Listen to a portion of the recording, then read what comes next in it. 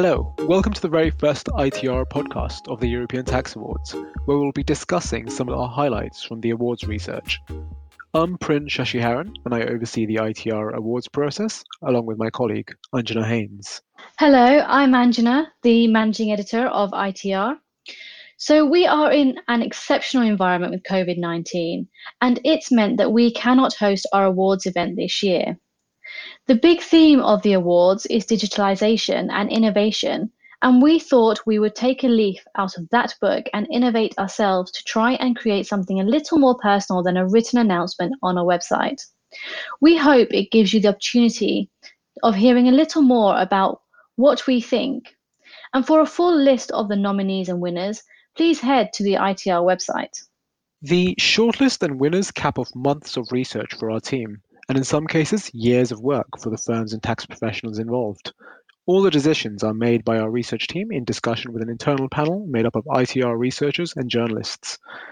So, with this brief podcast, we're not aiming to explain the reasons behind our decisions, but just to take an after-the-fact look at some of the themes that emerged from the research.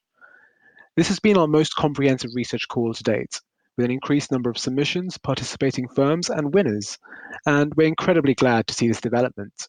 You can find out more about the steps we take to choose our winners on the website. Anjana, anything to add? Yes, this is our first attempt at an awards podcast, but over the next few weeks, we will also be inviting law firms and companies to take part in an ongoing series where we can go into more detail about the work, what it means, and its relevance. We should add as well that these times are obviously very tough for everyone, but we believe that legal innovation and creative thinking are crucial in such an environment. These skills will help businesses weather the storm, survive, and thrive. They should give the market hope too that the tools are there to come out fighting. So, Prin, were there any overarching themes that emerged this year for you? Well, it's a big question. It's very hard to tease out some overarching themes, but just to pick some out. Firstly, we're very happy to see the growth in the number of participating firms this year.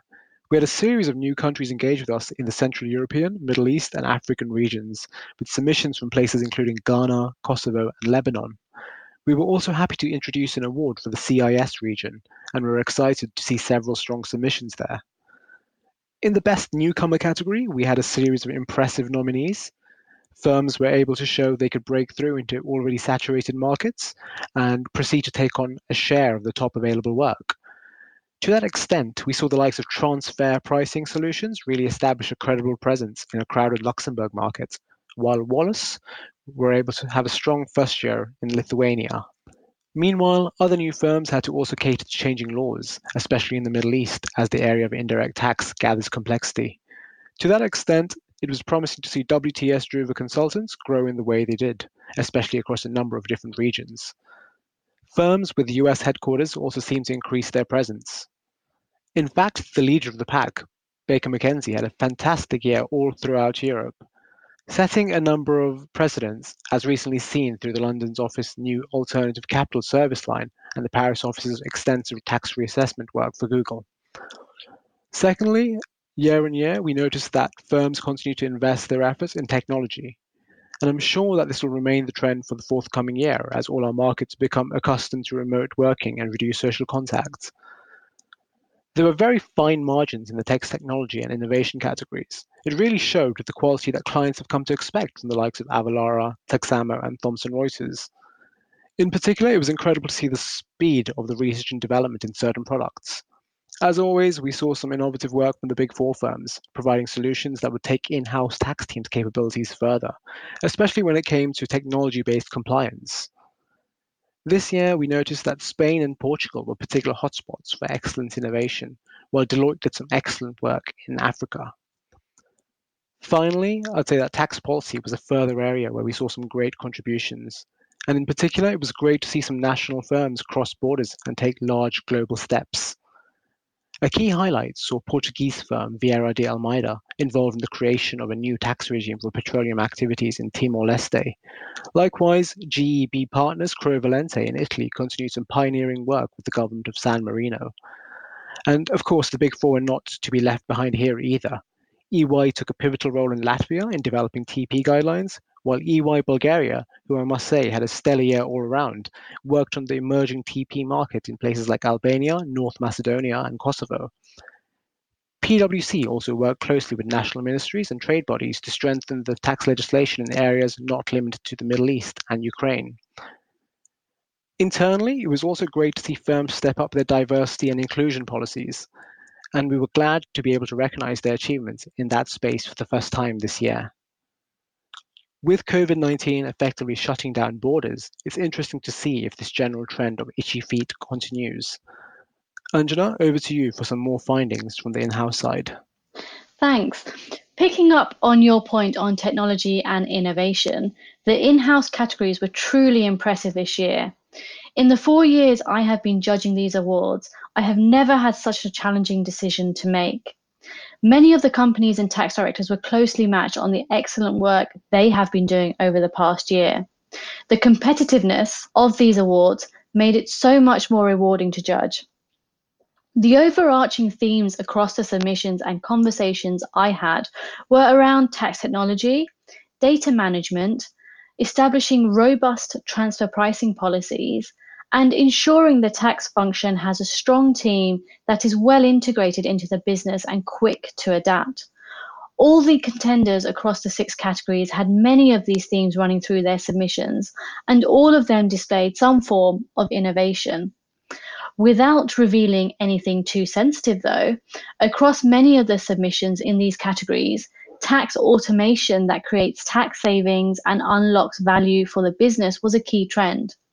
Tax Director Mark McCrabb and the tax team at Technicolor really stood out for me, and that's why Mark won the Tax Director of the Year award. He has been in the role for less than 2 years, and through his leadership, the team's innovation and proactive attitude led to some real results for the business. Similarly, Orsted, the winning tax team of the year, showed how a proactive tax department can, for example, change the course of proposed unfair legislation. Looking ahead though, the use of robotic process automation is an emerging area, and I think this will be one to watch for the 2021 awards. I expect to see a lot of businesses mention this in their award submissions next year, because some companies have been laying the foundations for this to be used in 2019, and they are now starting to use RPAs in 2020. Another area to watch is blockchain. BASF, the winners of the in-house Indirect Tax Team of the Year award, could be one of those pioneering companies here in relation to indirect tax and blockchain to watch. Firstly, let me just say the way the BASF tax department is structured and integrated into the business was really impressive, and as was their work on innovative solutions and preempting compliance requirements. Similarly, the work undertaken by Carolyn Simmons from Spotify is what led me to award her the Tax Director of the Year award for indirect tax. Secondly, if I can offer any advice to other tax teams, I would say that if you have the budget and backing from the business, create a dedicated team of IT developers who work with the tax function on developing the right technological tools. From the conversations I have had, this is a game changer. Also, if you haven't already done so, you need to be thinking how you will comply with real-time reporting, even if it is not a legal requirement yet in the jurisdictions where you operate. However, if you cannot afford developers, one tax director mentioned how they have installed a matrix structure in their tax team, which others could utilize as well. This involves creating one point of contact in every tax team that focuses on technology aspects to build a knowledge pool. It means you can future-proof the department's work and create efficiencies, essentially freeing up people from old-fashioned tax roles to give them more variety and make their jobs more enjoyable. I mentioned transfer pricing earlier, and I just want to touch on that briefly as well. Every company is dealing with TP in some form, and it is an increasingly challenging area to manage.